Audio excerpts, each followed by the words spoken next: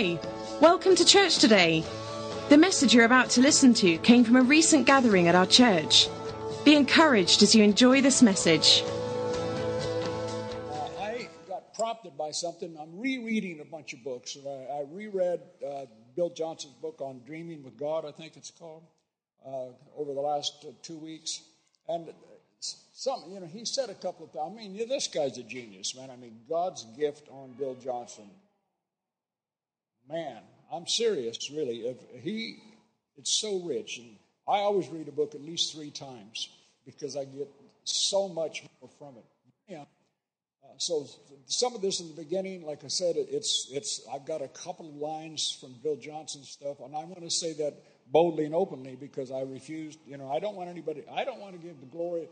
I'm never going to cheat, is what I'm trying to say. If God quote what somebody else said, I'm going to tell you it was what somebody else said, just because that's the honorable thing to do. Anyhow, so about Tuesday or something, I was reading something. I'm still having my incredible times in the morning. And I literally just read this and I said, I don't understand this.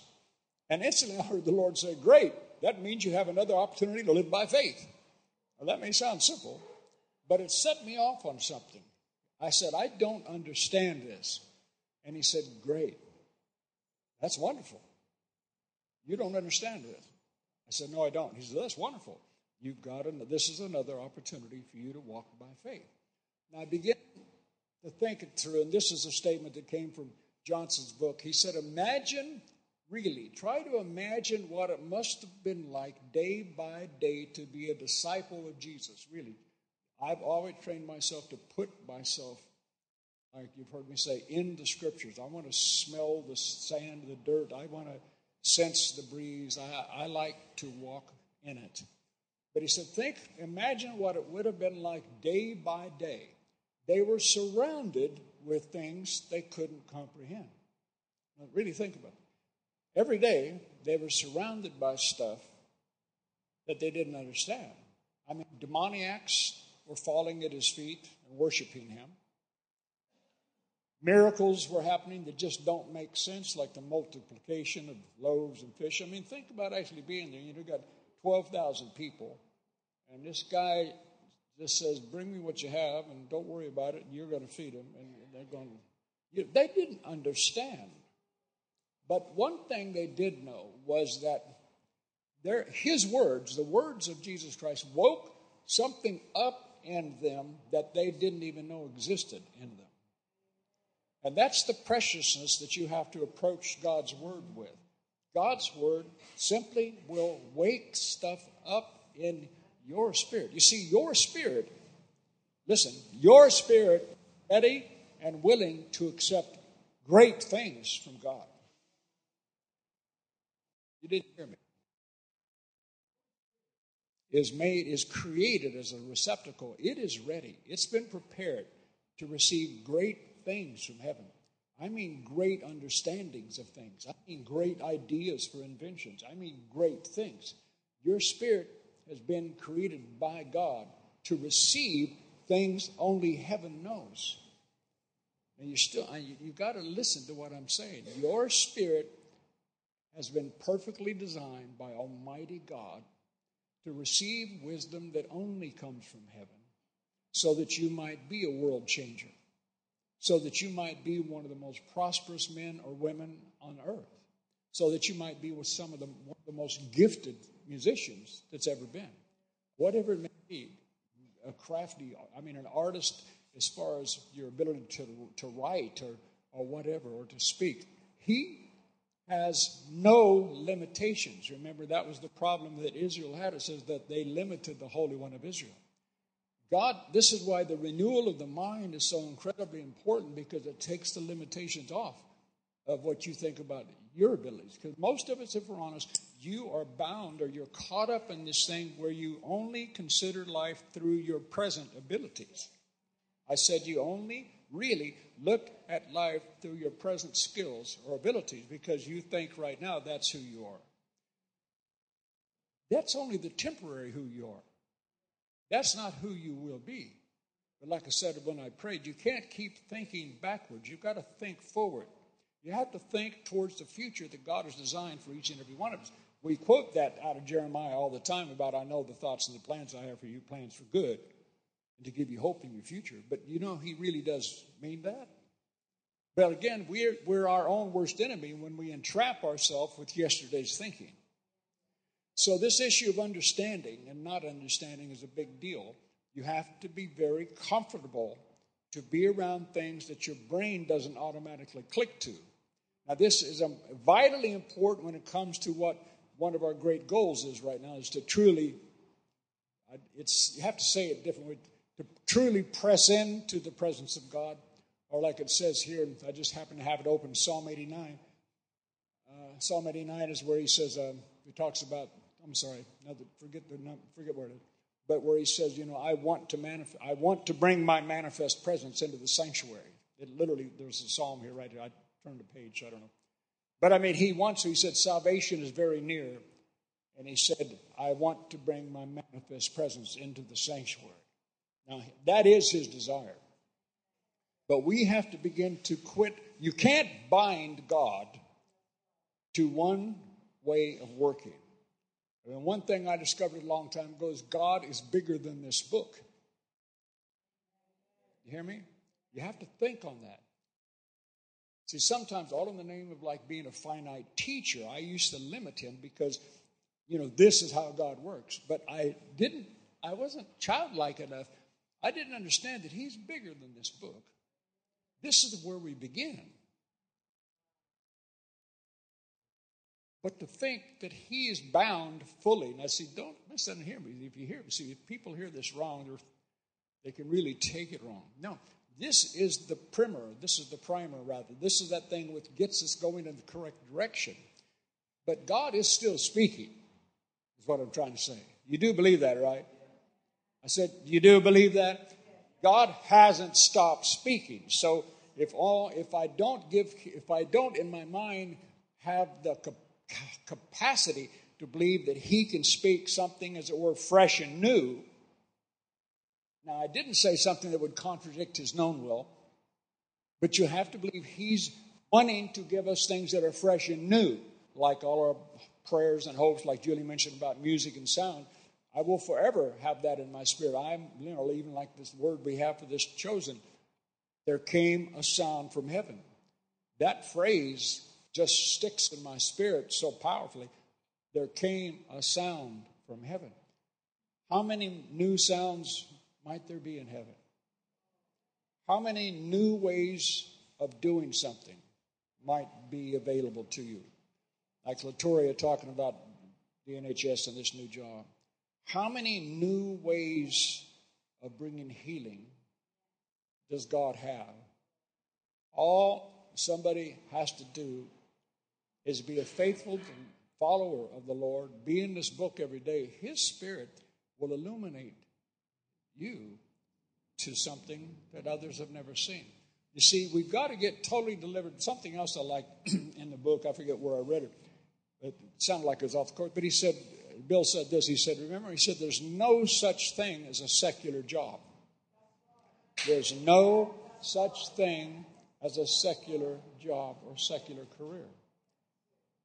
But as long as you think that your job is secular because you're not in a pulpit, you're missing the whole truth of what Christ in you has come to do. Every single one of you. It's like, who said that all those many, many years ago? It said, whatever, preach the gospel wherever you are, and if necessary, use words. Isn't that wonderful? Preach the gospel wherever you go, and if necessary, use words. In other words, your very life, wherever you work, whatever your position is, whatever area you work in, your very life is ministry.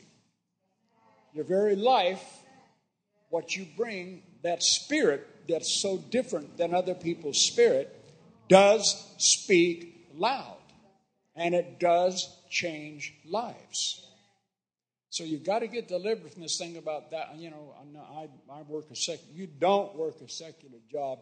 You are in the ministry. Okay? I just want you to really hear that. Hallelujah. Anyhow, praise God.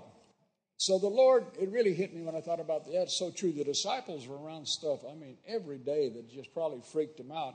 But again, But they knew not to stray away from Christ because, again, there's something about that, much less the miracles, but again, his words. I mean, he was the Word made flesh. And so one thing, and then one other thing Johnson said was this. He was talking about the difference between servants and friends. And John 15:15, I'm going to read it from the John 15:15 is where he said, I no longer call you. Well, go ahead and put it up, guys, if you want to. John 15:15. I'll just wait till you put it up there. You're familiar with the verse. I do not call you servants or slaves any longer, but I call you welcome to church.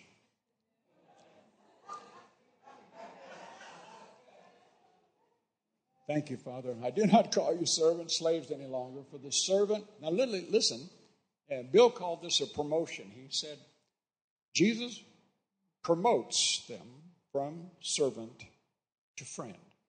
I do not call you servants or slaves any longer, for the servant does not know what his master is doing or working out.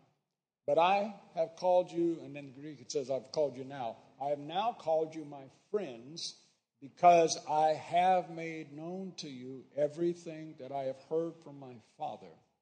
I have revealed to you everything I have learned from him. Now, in several places, you're going to read scripture like it in the Gospels where Jesus says, if you see me, like, for example, you've seen the Father. He came to reveal the Father. Now, again, like I said about God being bigger than his book, this book isn't God. Yes, the Word was made God, but this word reveals who God is. It reveals. And so for all of us, but this whole thing about he wanted us to go from just being slaves to becoming a friend. But I've taken a little bit further, and I realized I saw something again, just that we're really to go from servant to friend to sonship. To get to the place where we now, in this dispensation, really understand that we're called to be much more than just a friend. Glory to God for the friendship we have with him that will continue forever, I pray for sure, which I love being God's friend. I love being able to say, God's my friend. I really do. But something else, all these things are something that it's a transfiguration that takes place in your spirit. When these things, when your mind becomes renewed to this, when that switch is flipped where you realize, I'm no longer a servant, I'm actually God's friend. And this is a couple of other things he said. He said, servants are task-oriented. They're concerned about disobeying. Now, watch this difference. Servants are task-oriented. They're worried about disobeying. But friends aren't really as concerned about disobeying, but they're rather concerned about disappointing. This shift, the focus shifts from just obeying commandments to being in his presence. It shifts from, and I like this part, it shifts from assignment orientation to relationship. Now, you got to think on that a lot. You see, you'll locate yourself if, say, like the ask we just gave a minute ago again about how we do indeed need people to help. We need more help. So, I am so grateful. There's not a week that goes by, much less probably a day, that Julie and I aren't so aware that we get to walk in here and stand up here, but it's all of you guys that are in the background that make church happen. That really is something incredibly powerful and important and humbling. I mean, it really is. If we didn't have you, there wouldn't be the opportunity to gather, much less to see the increase that the Lord has spoken and is bringing. So it's incredible. But nevertheless, see, if you only help us from they know, bless God, the church, they're so poor and messed up. I better try to help them a little bit because, bless God, knows they have need of it. That is really a servant. That's just being, okay, I'm going to serve a bit. But there's an incredible difference that happens when you begin to go to something, not because it's a task, but because it is a privilege, because you recognize that I'm actually in love with God. He's my friend. It is my honor to be of help. Now, that just happens after a season, after a bit. But nevertheless, in relationship, the disciples began to see that it was not so much working for him, but working with him. And that, but think about this. This is what his aim was always about, duplicating himself and them to go and do the stuff he did. And see, that's still the call. That's still what he does in all of us today. He wants the duplication of his own heart. He wants us to love like he loves. I'm telling you, he wants us to forgive like he forgave. He wants us to be generous like he's generous. And see, all of those things are indicators. None of these issues are meant to bring condemnation, but they do indeed bring conviction if you have a good heart. And a good heart is a God heart. If you have a God heart, it's like you'll see something that needs to be done, and you'll do it because of passion and love for God, not because of an announcement from the front of the church. Now, again, this is not to condemn anybody. I'm just saying this is something we have to see. Jesus Christ is in the business of taking us higher.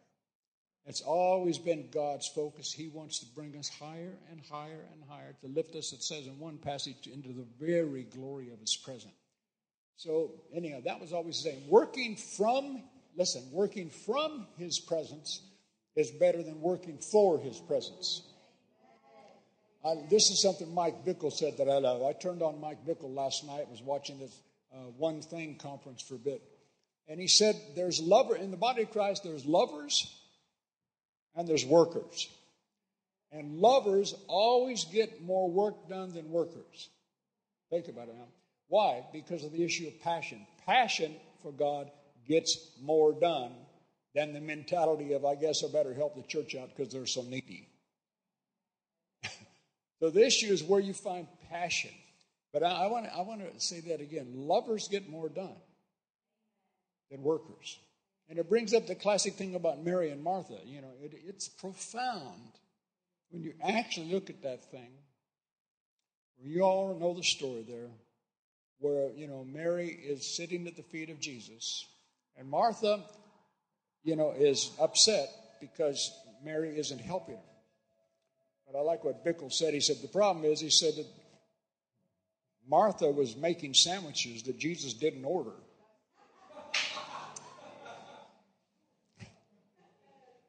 But the thing is, it says also this, and this is something that really hit me when I looked at it afresh too. It says, when Jesus spoke to Martha, he said, it's not wrong. You know, Mary was still somebody that served the Lord as well, to say the least. But she knew what had priority. And that's why Jesus said, Martha, you don't understand one thing. Jesus said one thing. Now think about that, because when I read it, and even like Bickle said last night, there's a whole lot of things that are important. But Jesus said one thing is important, and she has chosen that good part. And we've all heard, like I said, in other words, there's everything but everything is predicated by knowing that the greatest thing you can ever do is sit at the feet of Jesus. You get in this Bible. I said nothing. I don't care what gift, talent there is. Please, I hope you've been around church and God long enough by now that you know your gifting, your grace, whatever that may be, will only get better the more time you spend at the feet of Jesus Christ. It's just that simple. But Martha, it really hit me because, like I said, this simple thing, I'd never really thought about it a lot. You know, Jesus said, you're troubled. Martha, you're troubled by many things. And the word there means bothered. And I just stopped and thought, so many people get so bothered about little bitty stuff, little bitty things. They get so caught up with being bothered about this, bothered about that, bothered about this person, that person, why doesn't this person do that? Why did this person do this? Whatever, they're bothered. They just stay bothered. And when they stay bothered, they'll never get that. Always being bothered about little stuff keeps them away from that which is actually the preciousness of Almighty God, which is seeking his face, be sitting at his feet. I know this isn't some profoundly different message, but I'm telling you, it is profound in what it begins to produce.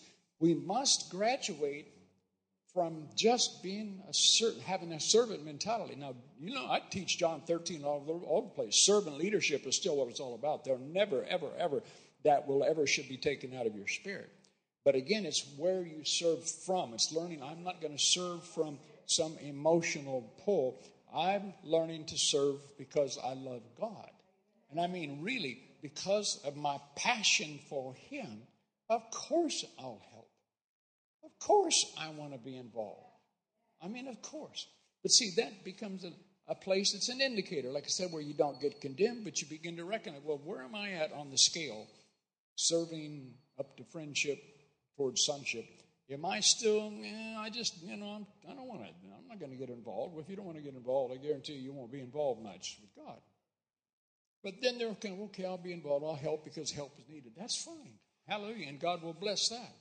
But like I said, but as you're in that, and if you stick around long enough, it's like I always say, standing near a slippery riverbank, you will fall in if you keep hanging around. And we need you to keep hanging around for that reason, because many of you, I tell you, you need to fall in. You need to get into the river where God really is. You need to get into where the flow of heaven begins to show itself.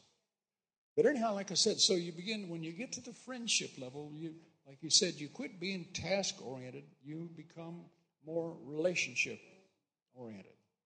In other words, it goes from just I've got this assignment I have to do. I have to do this. I have to do that. No, it's like, it's like these guys, like I think I'm seeing David out. It's like worship rehearsal, which I think we have once a month now, right? And guys come together and they plan for the next 3 or 4 weeks.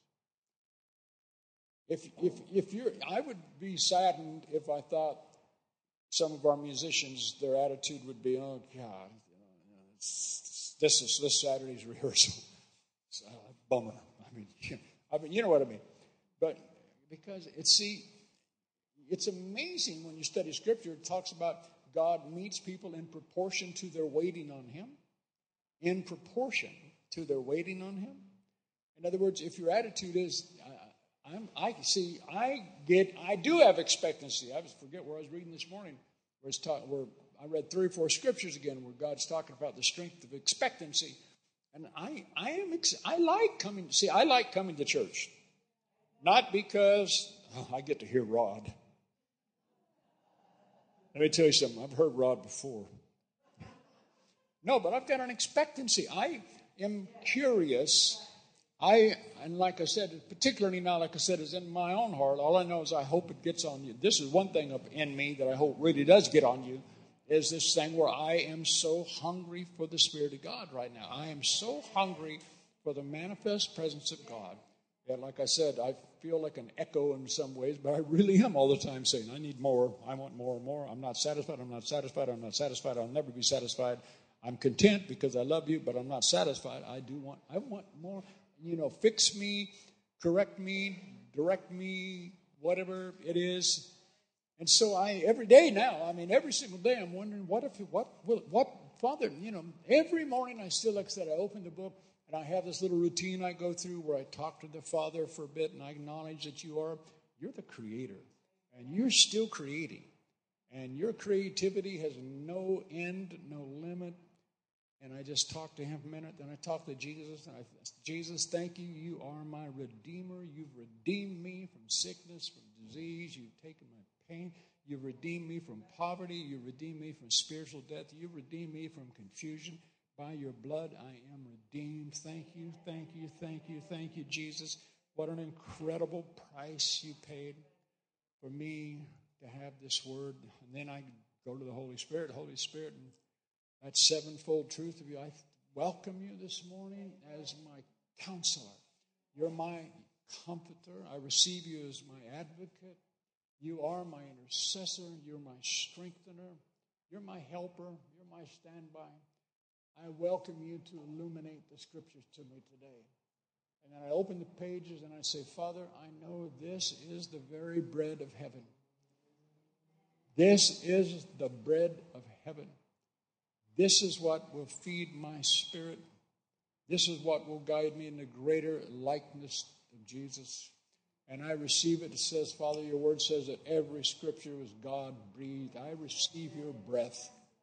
I want your breath in my lungs, your breath in my breath.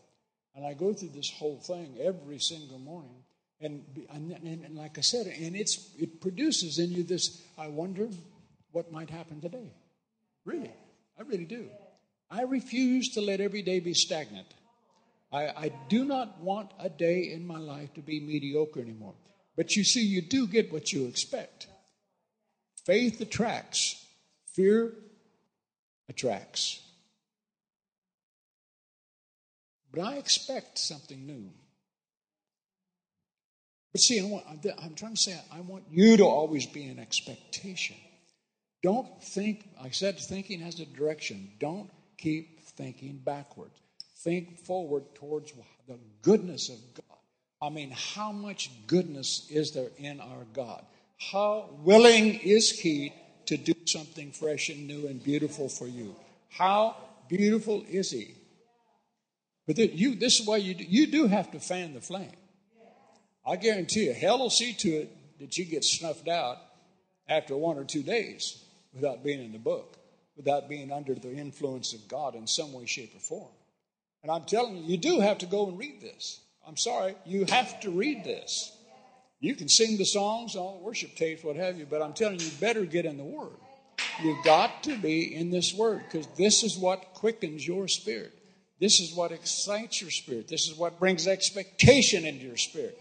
That's what is going to change your future. Your future can be as good as it needs to be. God's plan for you is God's plan for you, and it will only be fully attained when you get into a place where His Holy Spirit can keep shining the light on your footsteps so that you can see where to walk. Where do you want me to walk today? Do you want me to turn left here? Do you want me to turn right here? Do you want me to turn to this book or that? Do you want me to call this person right now? Or whatever. I'm just stuff.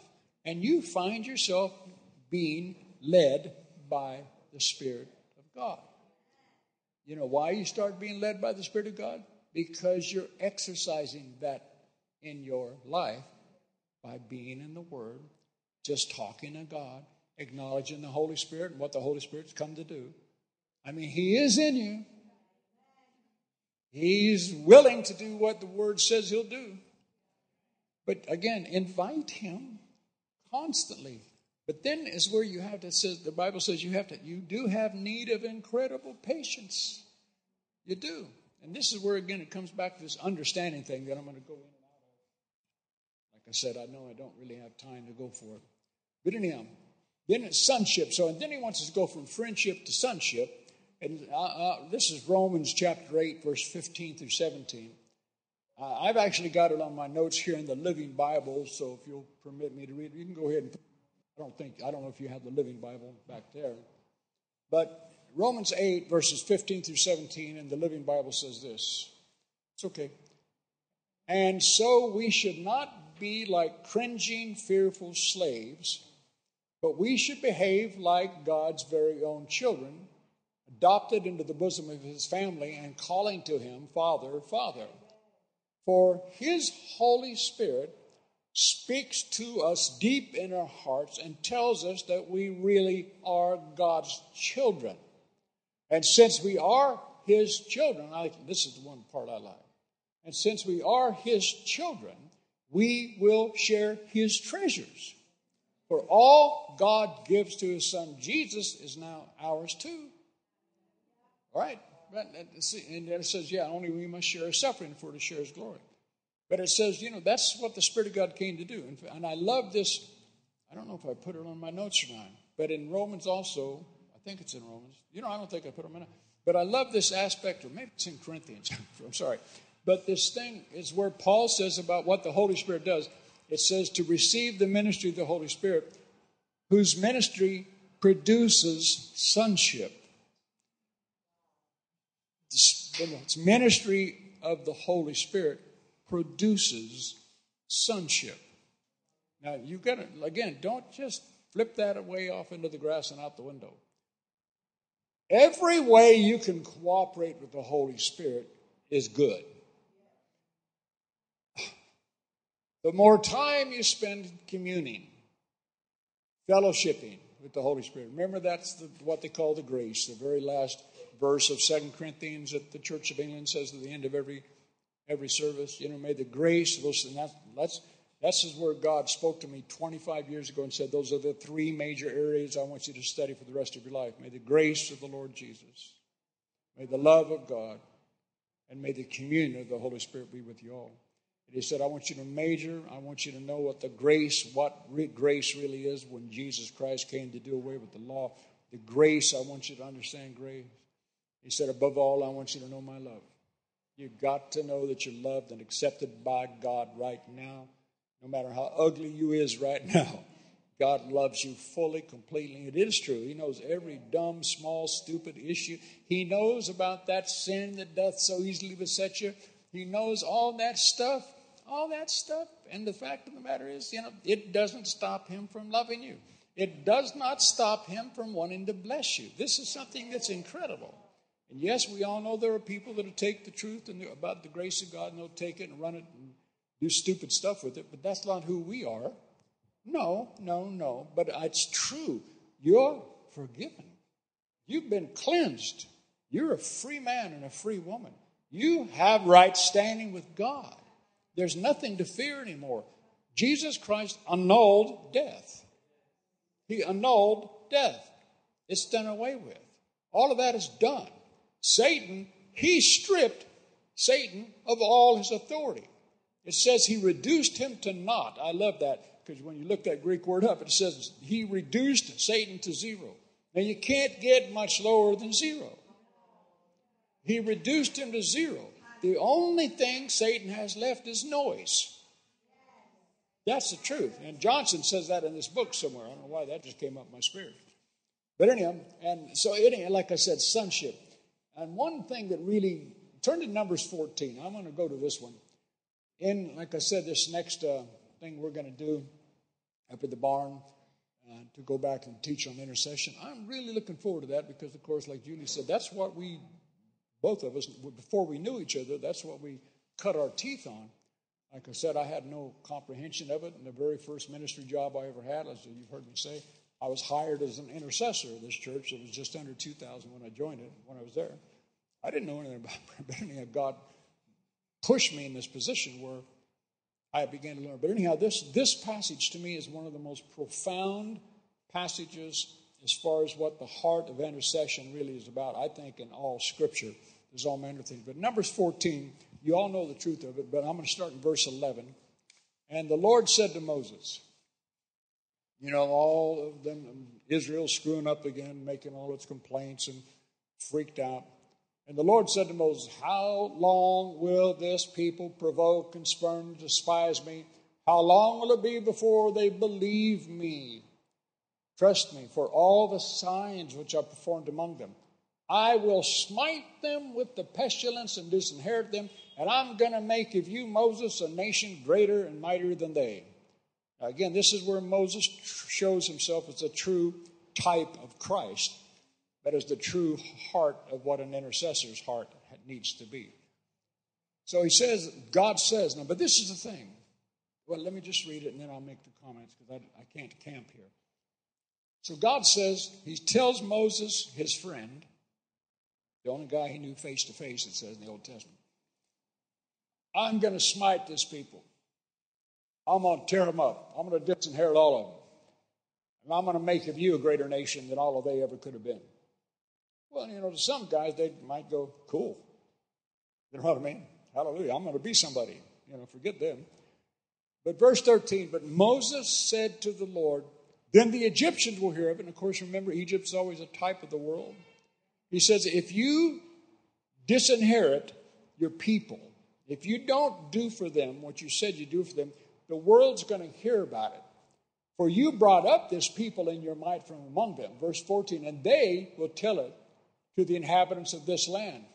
They have heard that you, Lord, are in the midst of this people of Israel, that you, Lord, have seen face to face, and that your cloud stands over them, that you go before them in a pillar of cloud by day and in a pillar of fire by night. In other words, he's saying all these other nations have heard about what's going on.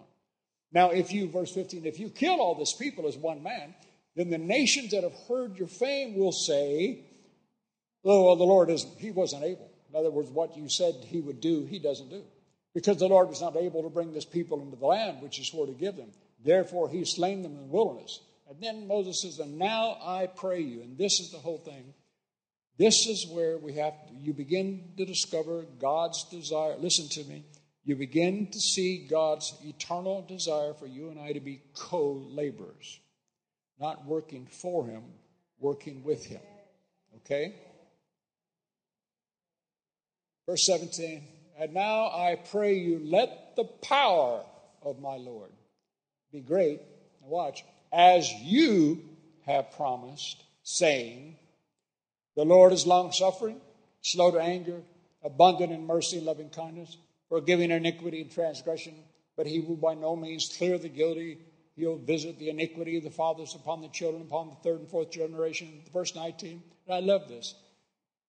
Hear what Moses says. Pardon, I pray you, the iniquity of this people, according to the greatness of your mercy and loving kindness, just as you have forgiven them before from Egypt until now. And verse 20 is the hallmark verse. And the Lord said, I have pardoned according to your word. But this is what you have to catch. He said, I pardon according to your word. But what was Moses' word? Moses' word was God's word. See, this is what you've got to catch. God will declare coming judgment. But he waits to see, is there somebody who knows my covenant? Is there somebody who knows to come back with what needs to be brought back so that I don't have to do what the covenant says I'm going to have to do? Is there somebody that knows this side? Because I'm telling them, because of the sin of this people, what's in my covenant that I'm going to have to do now because they've transgressed. But there's another side of my covenant. I don't want people to get into agreement. You got to hear that. See, this is the difference. I don't want people to get into agreement with the judgment that this world does need.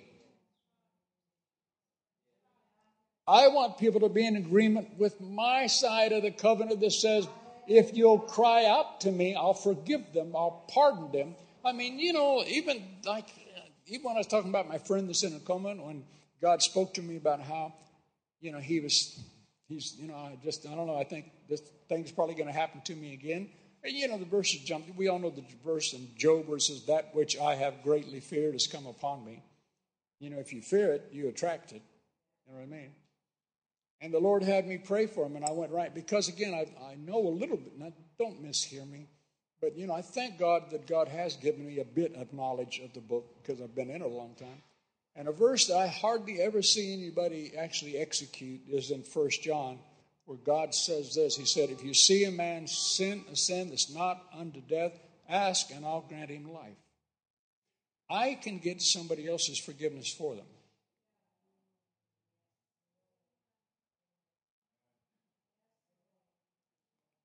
There is a sin that's unto death. I do not say that you should pray for that. But that's something else further. But the point is this, and that blows the religious mind. But God said through his word, if you see somebody make a mistake like that, see, I'm not going to enter into the judgment and say, okay, this is going to happen. No, I said, Father, forgive Charles. I know from his heart that that's not, he doesn't understand that aspect yet. Forgive him. Grant him life for that which was death that came out of his mouth. Why don't we do that more often? Why are we so quick to go call up the gossip machine? Did you know what Crystal did? She put 34 centimeter on. I'm sorry, I better shut up because I know Mike Claudette's going to beat me to death later. I know Claudette's back there right now going like, because you'll probably put them on her. No, she looks absolutely lovely. I was just sitting there and I noticed these beautiful eyelashes. So forgive me. I'm sorry, everybody. That's okay. God loves me. I'm still going to heaven. But the thing is, seriously, this is a very, very powerful truth. You see, part of knowing that you are being more like a son or a daughter of God, you don't enter into agreement with any judgment. This whole thing, when you hear the world, the way, again, how they, Theresa May, whatever you may think. But my God, man, if you don't have any sense of pain for her, you're not even born again. I mean, seriously, to think, Father, what this woman has gone through, mistakes, whatever. But the way, can you imagine being in a position like that where everybody every day is talking on the news and the media how rotten you are, how stupid you are, I mean, you couldn't handle it. We get upset if somebody says you have an eyelash. No, but seriously, we get upset about stuff, like I said, like Martha. We get bothered about anything and everything. Are you kidding me? You said, what? What about my scarf? I mean, I don't care what it is. Seriously. I mean, we are too easily offended. And we're too easily upset. Do you actually think you're really going to do something mighty in your life if you allow those kind of character faults, those fractures to be in your spirit where you're so easily offended? Where you always look on the wrong side of stuff? We're called to reflect God. We're called to be Christ-like. He's in us. So the ability, the capacity is there, bless God. So praise God. If somebody misses it, Father, ground life. Your life will get a whole lot better because what you sow, you reap, I guarantee you. But think about this passage in Numbers. God said, I have pardoned according to your word. But Moses' word was God's word. God is trusting and hoping to find somebody that knows this side of the covenant that will bring it back to him so that he doesn't have to execute this part of the covenant. But that's what real intercession is comprised of once you really go to the heart of it. It's not that you don't recognize the problem, but you recognize the solution more. The solution carries greater weight. Because you know that our God is a loving God. Our God is a forgiving God. I don't care what they did. I don't care if it's, 7 times 70. I don't care if it's 500 times. I'm not saying you don't bring correction, but I'm saying, you see, it's everything. Truth can kill you if it's in the hands of the wrong spirit. I've always said, I've always given this old illustration about the word of God is sharper than any two-edged sword. I always use the old illustration about a surgeon's scalpel, how that scalpel can be the most perfect surgical steel that you can imagine. That scalpel in the hand of a bad surgeon can take your life. The same scalpel in the hand of a good surgeon can save your life. But the issue isn't the scalpel. The scalpel's okay. The word of God is the scalpel. It's who wields it. I said it's who wields it. And with us, it's the spirit that we wield it from. You hear me? Is anybody really hearing me? We're called to be deliverers, healers, lovers. And that's the difference between, like I said, just being servant-oriented, whatever. Anyhow, our dreams. So it goes on, like I said, understanding. I've got like these 2 streams here to go on, and I know I'm not going to be able to finish it because it's already 2:30. Dreams. Sonship causes you to press forward. See, when you actually recognize you're a son of God, like I said, you become comfortable with stuff that you don't fully comprehend yet. I'm just going to read, because I typed this out. I'm going to read it rather quickly, I think. Our dream, sonship, real understanding of sonship. When you find, I'm a son of God. See, and I mean, you don't just say it because you read it in the scripture, but when when you start waking up every morning going, I'm God's son, or I'm God's daughter. So don't mess with me. Is that you begin to carry a bit of an attitude? But see, that attitude is great because I'm saying, but it's when you realize when Satan tries to bring something inferior, you say, no, I'm not accepting that. I'm God's very son. I mean, he said his son, Jesus Christ died for me to become a son. Well, I'm not going to settle for something less. He paid for it. He wants me to take advantage of it. That's what you got to catch. This isn't pride. This is confidence in knowing who he is. Often I think we don't realize that our dreams are actually his dreams. Now, truly, he only wants success for us in every area of life, like Julie reading 3 John 1 and 2 again.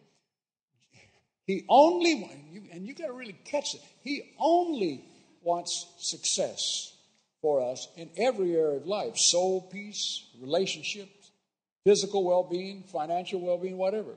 He wants our lives to reflect his love for mankind so that others may see his loving desire for people. So our dreams really, listen, our dreams really, and this is something Johnson said, because I've got it in italics, so it reminds me. So our dreams aren't independent from God, but instead often exist because of God. In other words, see, when you really begin to dream to do some big things, listen, now this is something you're going to have to catch. You need to listen. Turn your ears on. When you have a dream that is something that will not only bless you, but you know at its heart it's going to bless people. Now that can be a dream, even in business, because again, it's like having a true revelation of kingdom finance. You can have a dream of becoming a millionaire, much, much more than a millionaire, because you really can have that something. The Bible, those 7, what they call body gifts there in Romans, he that giveth, he that prophesies, he that administers, all those things. There are some people, that's the grace of God on their life to make money, right? I mean, to really make money. God wants us all blessed. I mean, without a doubt, the scripture is clear. He wants every single one of us blessed financially. But then there are those who bless God. There's a gift, there's a grace from heaven on them to become incredibly wealthy. Because it's a grace gift from heaven for heaven. It's for heaven. It's not for them. It is for the kingdom for real. I mean, for real. It really is. But like in anything, any of these things, you have to receive it. What I'm trying to say then is this. So sometimes, see, if you think that dream is just you, you'll fight harder than you need to fight. You'll fight from the wrong perspective. But when you begin to consider am I good enough in myself to want this to happen? In other words, is this about me? And that's where the dividing line comes. If it's only about you, then you are in dangerous territory. Of course you are. That's dangerous. But that's the difference between being unsaved and saved. Sorry. It's just that simple. When you're truly saved, you want to bring other people into the knowledge of this love that's accepted you, because only you know how short you fall. You're the only one that truly knows how many areas you still fall short in, how goofy you still are in some areas. That thing that constantly haunts, you've got it together here, you've got it together here, you've got it together here, I've got it together in a whole lot of areas. But I'm not going to tell you how many areas am I in. No, but I'm just serious. God's really blessed me and graced me in some areas. But there's still a few areas I struggle with every day. But he's had to teach me. I'm not going to live in the midst of a thought life that only contains my struggles, because I will never break out of them. I learned it from one of my spiritual fathers, Dr. Cole. He taught me, go to your strengths. Keep going to your strengths, because in going to your strengths, you will break up and crystallize your fractures and your shortcomings. Because hell's job is to keep you looking back. You do. See, you really got to hear that. Hell wants you to only look at where you fall short. He loves it. You give demons so much reason for partying when you sit back and have a pity party.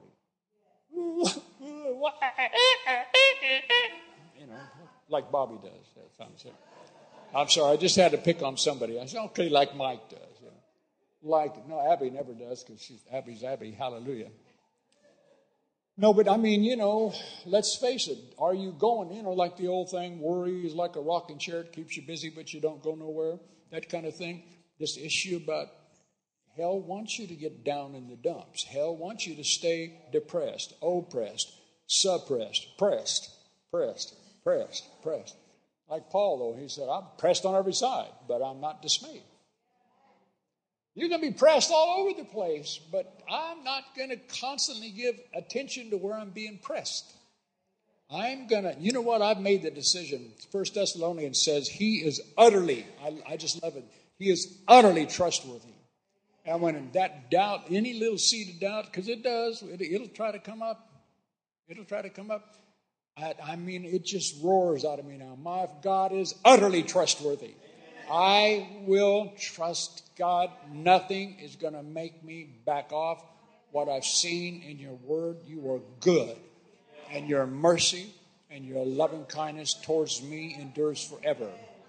And you will never let me down. We sing it, but I've suddenly meant it. He's never going to let me down. And you see, he's never going to let you down. But you let yourself down when you begin to take hold of the lies of the devil and you get into oppression, depression, suppression. You believe the bad report and you start thinking backwards. You're thinking about, this is going to happen again, or this is the way it's always been, or this is what always happens with me. Blah, blah. No. Think towards the future. Think towards God's goodness. I wonder what you're going to do for me next week. I wonder because the only plans you have are good. Listen to that. The only plans, God doesn't have bad plans. There's none of you here that God says, you know what, I love everybody on the planet, but you, I'm going to use an example. I'm going to use you as an example of somebody that just kind of upsets me, and I'm going to just let all hell break loose on you. Because you're so ugly, because you mess up so many times, I'm just going to let you be the one-off. No, that's not true. All his plans. He does not have bad plans. Everything about him is defined as good. He's good. He's good. So our dreams aren't independent from God, but instead they often exist because of God. In other words, you've got to begin to see that, particularly if you continue to sit at the feet of the Lord, he will give you desires. That's Psalm 37. Again, when I first heard it, I always heard people preach, delight thyself in the Lord, and he will give you the desires of your heart. And when I first heard that, and the way people first taught it, or at least, and again, it's the way I heard it, get with God. He'll give you what you desire. But, of course, I studied that up for myself, and what it really says is he'll begin to give you his desires. In other words, the more you stay before God, the more you begin to desire what he desires. But see, I wish I had more time because like I said, Julie's going to speak next week, then we're gone on a 2-week holiday. But I mean, because this whole idea of co-laboring, he like Moses, he wanted Moses to enter in to this situation with him. And he found a man who would. Hallelujah. He wants us to enter in with his process, co-labor with him, by realizing, hallelujah, Father, I think you gave me a whole lot of this dream.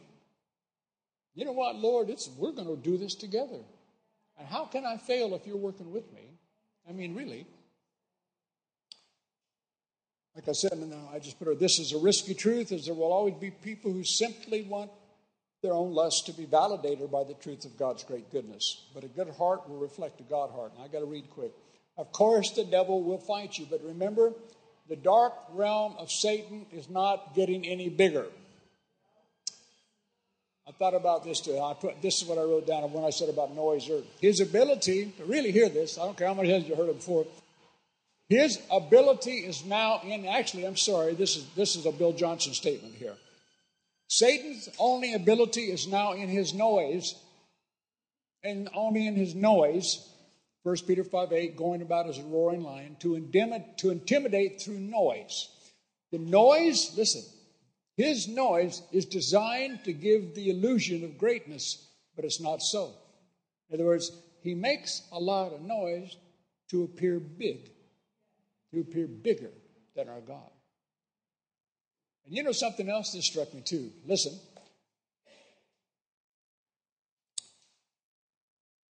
Demons aren't being made anymore.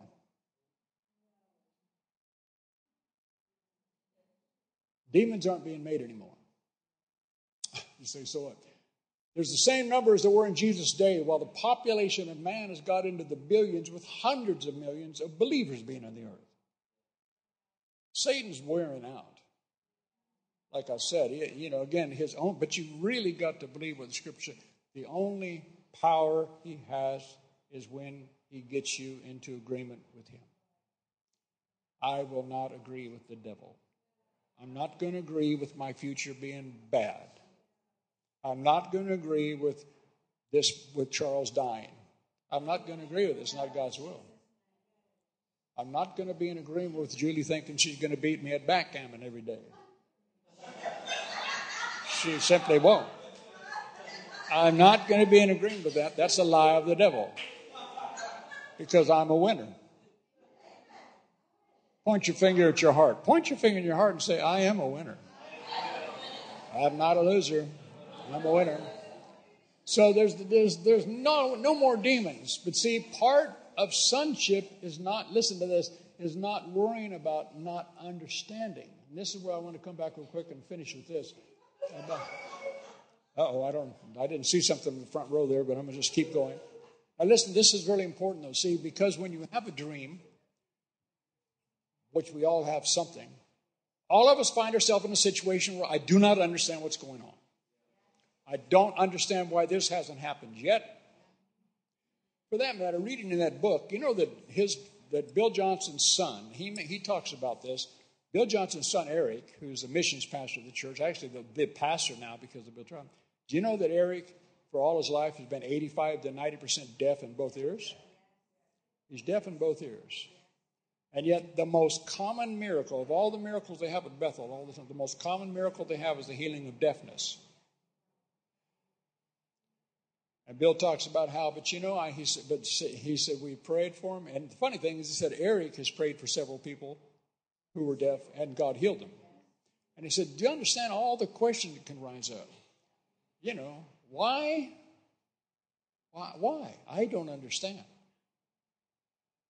But see, this is where you have to have a longevity about your spirit. You have to know, I'm not going to allow myself the luxury of staying. I might visit once in a while. I don't understand. But I'm not going to stay in the camp of I don't understand. Because my God is utterly trustworthy. And so like he said about Eric, he said, we know that we will see his healing. Full stop. But you have to get to the point, for that matter, remember his dad, the pastor before him, got cancer. And he died from cancer. And they got in there with everybody praying every day and what have you. But, his father went on home. I'm just trying to say no matter what minister you think is incredibly powerful and moving, I don't care who we are, all of us have situations in life. We don't have the answer for why something isn't happening. But you have to be okay with it. It doesn't mean you back off your faith. See, you've got to see the difference.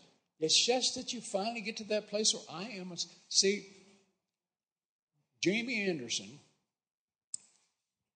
is Julie's son, my son too, but Julie's biological son. Jamie Anderson is her son. Nothing will ever change that. Whether Jamie's up one day, down one day, whether he's in Nashville, whether he's in Texas, whether he's in England, whether he's in Afghanistan, I don't care. Jamie will never not be her son, right? My daughter Anna will never not be my daughter. She is my daughter, up, down, whatever. When she used to screw up and what have and go crazy, she's still my daughter. When she does the best I've ever seen her, I'm so proud of her I could scream, she's my daughter. But she's my daughter all the time. I'm God's son, whether I'm up or down. You're God's son or daughter, no matter what happens. No matter what doesn't happen. No matter what I don't understand what's going on. See, hell wants you to, he wants you to be tested more than any other area in this place. He wants you to start thinking about, I must be different. There's something so wrong in my life This is why God's not moving. Did you really hear that? I guess I've got so many shortcomings that I just don't qualify. I don't qualify. I evidently don't have enough adequate righteousness in me. I'm evidently not living good enough yet, because if you live good enough, surely God's word will come to pass instantly. I mean, the scripture says he'll come speedily. Scripture says blah, blah. And you've got the words, but it's still not there. And so hell wants you to get up into doubt, which is a form of fear. And he wants you to start camping in doubt land. But I'm a son of God. Whether I see it or don't see it, really, I've had to get to the place where, you know what, I don't care. But see, I'm still in faith. See, this is where I don't have enough time. We're not saying that you step out of faith. It's just that your faith now truly is in God more than in the formulas that you see in the scripture. I know him now. I'm not just full of his information. I've actually discovered a bit of who he is. And one thing I've seen throughout, no matter what, all through Scripture, when things were happening or weren't happening, the one thing that never changed was his mercy and his loving kindness. I don't care how many people Israel screwed up, how many times Israel screwed up. He always, over and over again, but if they return and they call upon me, I will deliver them. Over and over. I mean, they did all kinds of crazy, idolatrous things. But if they call upon me, if they come to the house of the Lord and call upon my name, I will deliver. I will deliver. I will deliver. I will deliver. Our God is good. Oh, God, let me hurry. One of the signs of sonship spirit. Let me just read. I do really have to stop. I'm sorry. I really am sorry. I did not mean, especially with food. I will shut up right now. I'm going to read 3 paragraphs and I'll shut up. Our spirit is where the Holy Spirit dwells. I mentioned this, I think, earlier. Our spirit is alive and well and is ready to receive great things from God. Listen, really hear this. But if I filter everything through my mind, and if I only act on things I understand, if I filter everything through my mind and remove what isn't immediately understandable, I will throw away a lot of what I really need. Now listen to this statement. You really need to catch this one. Only what goes beyond my ability to understand. Only what goes beyond my ability to understand is what will truly renew my mind. If you can understand it, your mind's not being renewed, it's being in one place. God always presents you with something that's beyond your ability to understand. That's what brings change, transformation. If you only live where you understand stuff, you will stagnate. And let me read it again. We mustn't be paranoid about things we can't explain. Often people are afraid of being deceived, so they depend on their natural mind to protect them from deception. But when you rely only upon your own logic and reason to keep you safe, that in itself is a deception. Because God first gives you understanding from heaven in your spirit. Understanding doesn't come here first. Why? Because our hearts can embrace things our heads can't. My spirit can say yes to something that my head says, what? That's why I receive truth in the inner man. I think God intentionally violates our logic to encourage us away from the deception of relying on our own reasoning. And like I said, for me and for any of us who were indeed educated a little bit, like you've heard me say, scientific method of thought, think, logistically, think through, come up with a solution, think it through, think. You bind yourself to an area. I'm only going to live where I understand. That is deception. That means you've put a cap on what God can do, because God's bigger than your understanding. So if you want to grow bigger in God, he's going to show you stuff that's bigger than your ability to understand. You need to become comfortable with that. Amen. 1 Thessalonians 5:24. Faithful is he who is calling you to himself, and utterly trustworthy, and he will also do it. He will fulfill his call by hallowing and keeping you. Amen.